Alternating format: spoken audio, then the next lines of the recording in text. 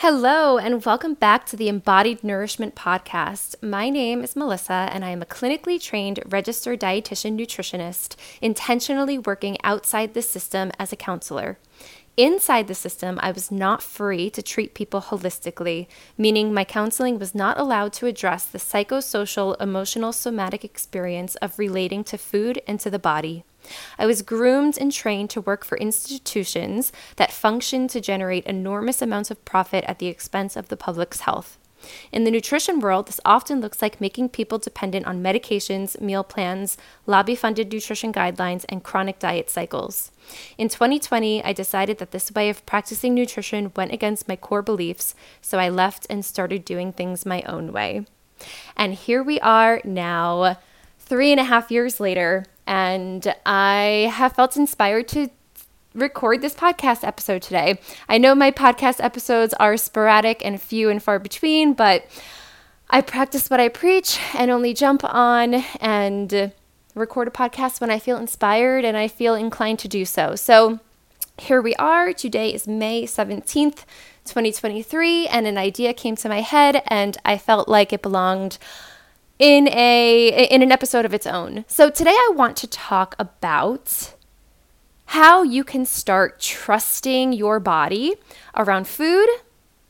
Around food, with food, eating food with other people, eating food that doesn't feel so safe to you, all things related to trust and the body. So I actually want to start this podcast off with a story. So the story is going to seem a little bit or completely unrelated, but I'm going to tie it back to food and nutrition. So, all right, here's a super juicy story from my dating life several years ago. So several years ago, I was dating a guy, and I remember when I would stay over his house, and then like in the morning, he would leave and go to work, and I would stay at his place. And every time he left for work, I would do like some crazy stuff, right? Like I would go through like all of his stuff.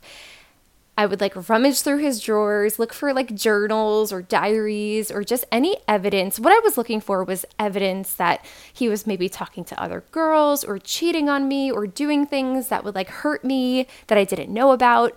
And it was pretty crazy. Like it really took over me. It took on a life of its own.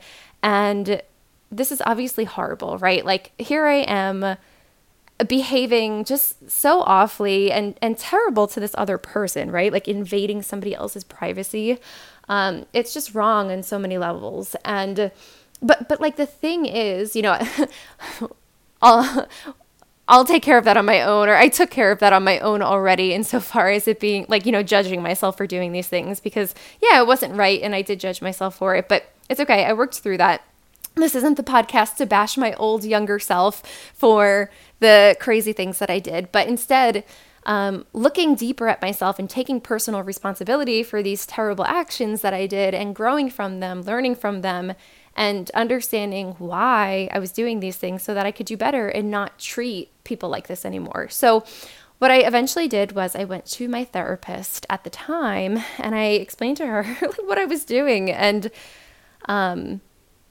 because what was going on was that no matter how many times I did this, no matter how many times I would go through his things or, go through journal entries, diary entries, go through like electronics that he had laying around, I never, ever, ever felt secure.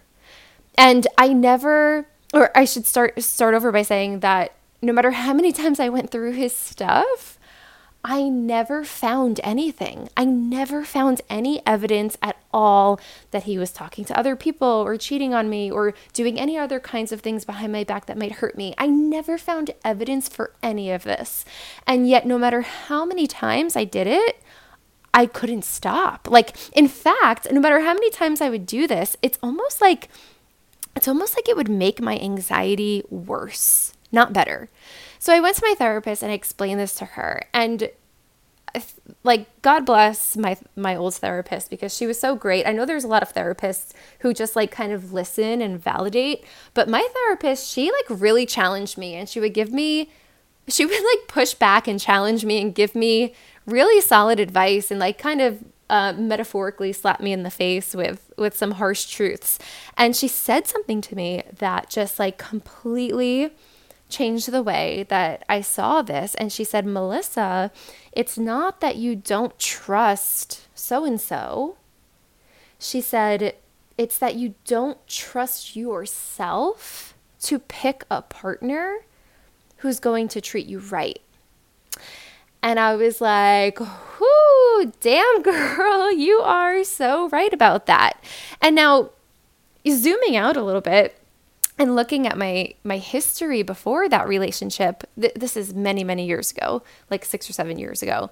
The relationship prior to that one was with a person who was very abusive. He was, classic narcissist. I went through all the narcissistic abuse. I don't have to go into details of it. But I know a lot of you know what that looks like, what that feels like. And when I was with that person suffering through that narcissistic abuse, my body was constantly screaming at me and sending me signals that like to get out, right? Like my nervous system was constantly sending me signals like we are not safe, that we are not enjoying this. We are not having a good time. This is awful. This is terrible. Let's get out of this situation. But my mind, which was operating from like a trauma that I had not yet processed and childhood wounds and, the people pleasing and feeling responsible for other people's emotions and situations and happiness. I was operating still from that place, very unaware. So I would override my body's cues to get out of that situation and just say, okay, it's my responsibility. I need to make this work. If he's angry, if he's abusing me, it's my fault. I need to fix it, right? All those things, all of those things. So I went against my body, and that relationship with that abuser, it just got worse and worse and worse and worse as time went on. It never got better. So, eventually, okay, I got out of that relationship, thank God. I got out safely, thank God. Barely, but I made it. And then, of course, entering into that new relationship with this person who was, he was a safe person. And it wasn't him that was making me feel unsafe. It was this disembodiment, because for this like a year and a half that I was with this narcissistic person, I was overriding my body's signals that to a point that I got myself in such an unsafe situation that now I was in this new situation and I no longer trusted myself. I didn't trust my body's cues that I was safe or not safe because I never honored them before. So that, with the help of my therapist, opened up all of these other conversations about so many other things. And the relationship that I needed to heal and to repair was the relationship that I had with myself. So how did I work through this? So as I continued to stay with this person, I developed this more self-awareness, and I started to recognize when I was being triggered. I would recognize, okay, I'm being triggered. I'm safe. I'm okay. Everything's okay. And really like reaffirming to myself, this is really how I moved through it. I would say to myself, okay, I am a grown-up. I am safe. I am capable. And I have the resources that should start to go wrong with this person who I'm currently with, at the time, if things between us should start to go wrong, I am capable of taking care of myself and removing myself from this situation. I am a grown-up, I am capable, I am resourceful, and I am safe. Right now, things are okay. Things are safe. There's nothing going wrong. Everything's good. I don't need to go through all of his stuff. I don't need to drive myself crazy, ruminating in my mind. What if he's doing this? What if he's doing that? I have no evidence for this, and things feel okay. And if things start to not feel okay, I will deal with it when it comes.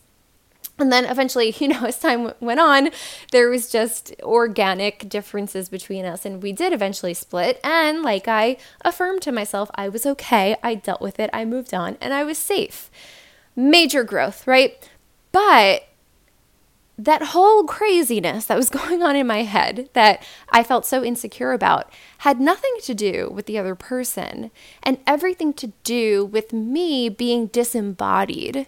It had everything to do with my relationship to myself. And that was the relationship that I needed to work on. I needed to work on my people-pleasing tendencies. I needed to work through the guilt I felt when somebody in my life was not happy or upset. I needed to work through feeling responsible for everything. I needed to work on setting boundaries, right? I had no boundaries because I just wanted everybody to like me, and I was trying to manipulate people's perceptions of me, right? All of these things, all having to do with my relationship to myself. Now, okay, let's take all of that wonderful story from back in the day and circle it back and bring it back to the relationship with food. How is Melissa going to do this? Well, sit back and watch how I'm going to do this. So, how many times have you said to yourself or felt like, I can't trust myself around food? I need to have, or I need to follow a diet plan, or I need to instill really strict food rules, because if I'm not following rules like no eating after 7 p.m., or I can only eat 50 grams of carbs per day, or I can only have 1,500 calories per day, and I have to exercise 2 hours a day, and whatever it is, all of these super, super strict food rules and exercise rules or whatever. How many of you have said or thought, okay, these rules are driving me crazy. These rules are making me lose my mind. No matter how many rules I follow, and no matter how long I follow these rules for, I don't feel any more in control around food. In fact, I feel even crazier around food. I feel more obsessed with food. I can't stop thinking about food. I'm losing my mind.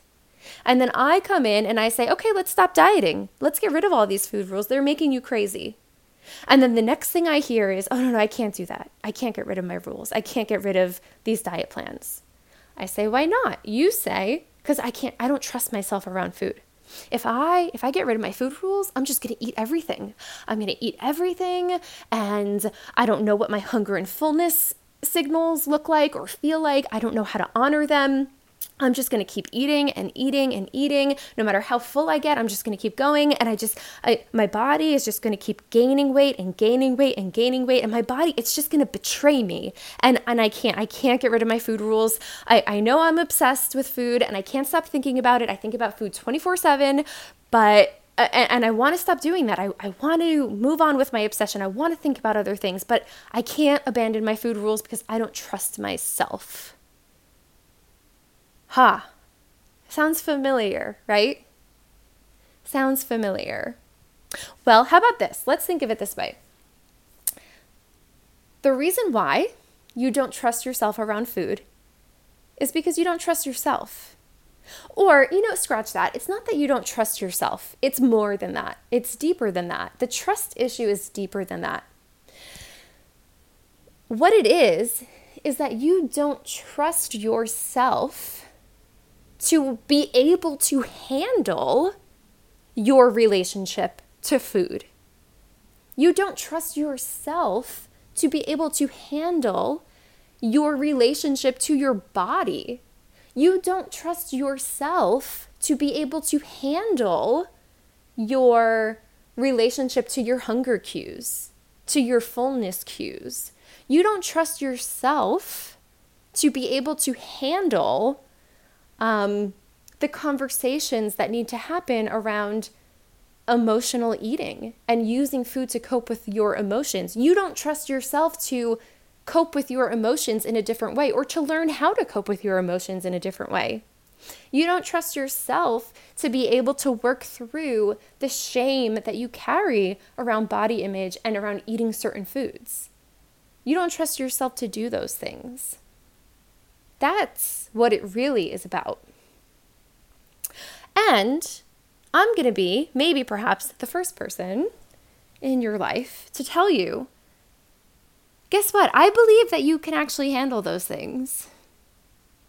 You are absolutely 100,000,000% more than capable of handling the relationship that you have with yourself. You can build that relationship. You can repair the trust that you have with yourself. Just because you are not in touch with your hunger and fullness cues today, for example, doesn't mean that that can't be worked on. It doesn't mean that you can't start to learn how to identify the cues that your body is giving you.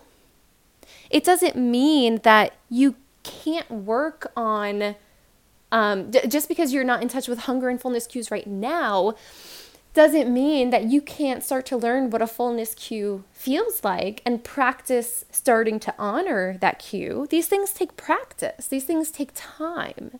They take a lot. They sometimes take a lot of time and a lot of emotional work with yourself, a lot of processing. And I know you feel like these food rules that you have are keeping you safe from yourself. But they're not keeping you safe from yourself. They're actually just keeping you from yourself. And that's the disembodiment.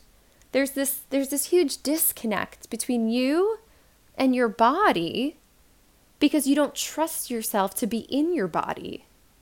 Well, just start to think, what would it be like to start to trust yourself? Let's say you go to a restaurant, right? And you are served a dish in front of you, and the dish has 4,000 calories, right? Just I'm being hyperbolic to illustrate, but follow me, okay? Let's say you're served a plate with 4,000 calories. Let's say, I don't know, some kind of like fettuccine Alfredo, and it was a really big portion because fettuccine Alfredo is a really nice, rich, thick, heavy dish with lots of calories and fat and whatever, and super delicious. Okay, so let's say you say, oh, I can't order the fettuccine Alfredo because it has 4,000 calories and there's no way I can trust myself with that dish in front of me because I'm going to eat the whole thing and then I'm going to gain a whole bunch of weight. My body's going to betray me, blah, blah, blah, blah, blah, right? The spiral goes and goes and goes.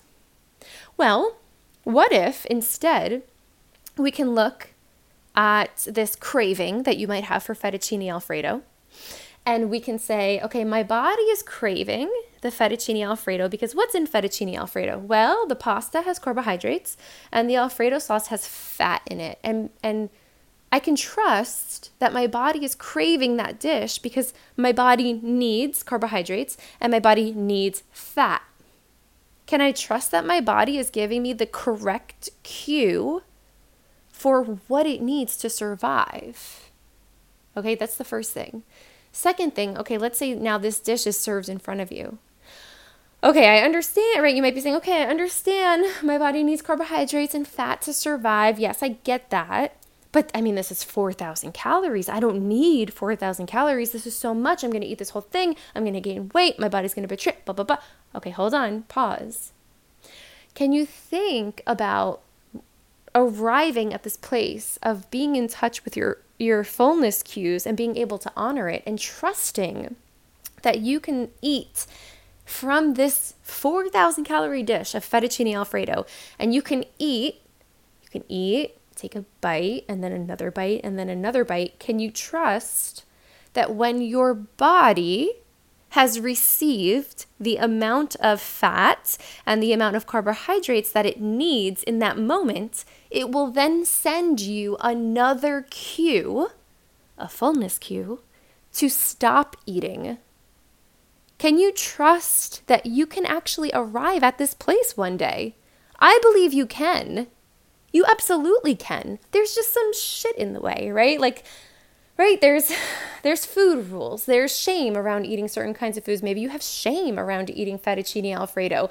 You believe that it's morally bad, and then it triggers maybe this whole cascade of self-sabotage. Like, oh, well, I ate the fettuccine alfredo. Now I messed up for the day, so F it. I'm just going to go eat cake and go home and eat ice cream and just eat more and more and more because I already threw the whole day away, right? Like this is a vicious cycle of self-sabotage. Why are you constantly self-sabotaging yourself? Right? And that question is somewhat rhetorical, but again, I am illustrating that if you are in a cycle of self-sabotage, that's a relationship that you have with yourself. The food in that situation is just the placeholder, right? Like anybody can sabotage themselves with anything, right? You can procrastinate all day. You can binge on food. You can binge drink alcohol. You can, I don't know, sabotage a relationship, right? It's just like a relationship with another person. There's many different ways that people can self-sabotage. If food is the way that you're self-sabotaging, it's not really about the food.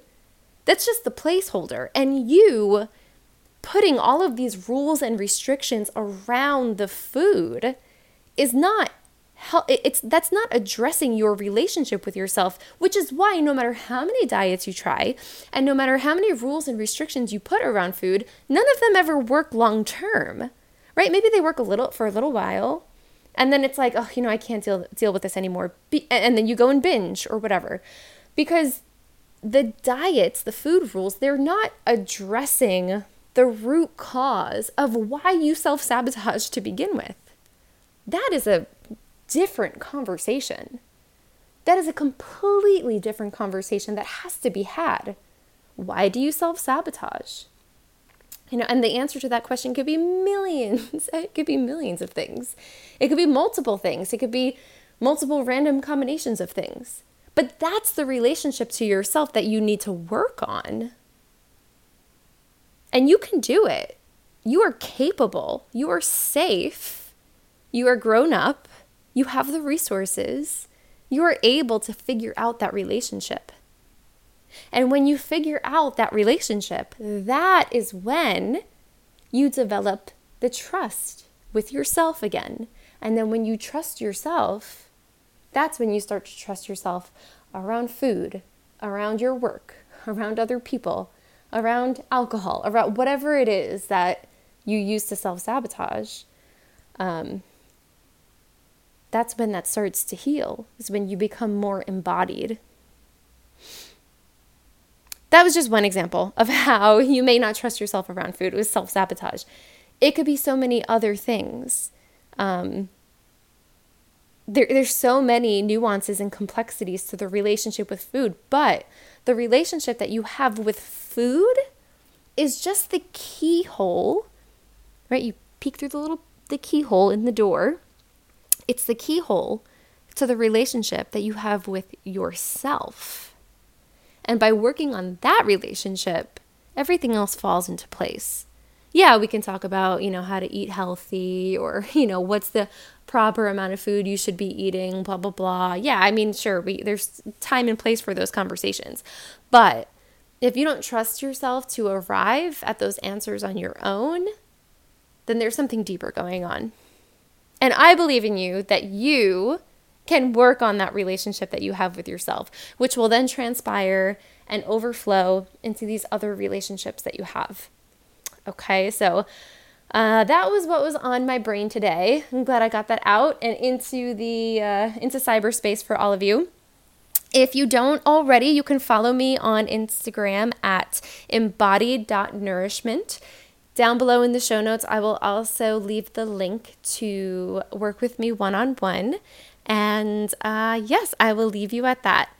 All right, I'll see you guys on the next episode. Bye.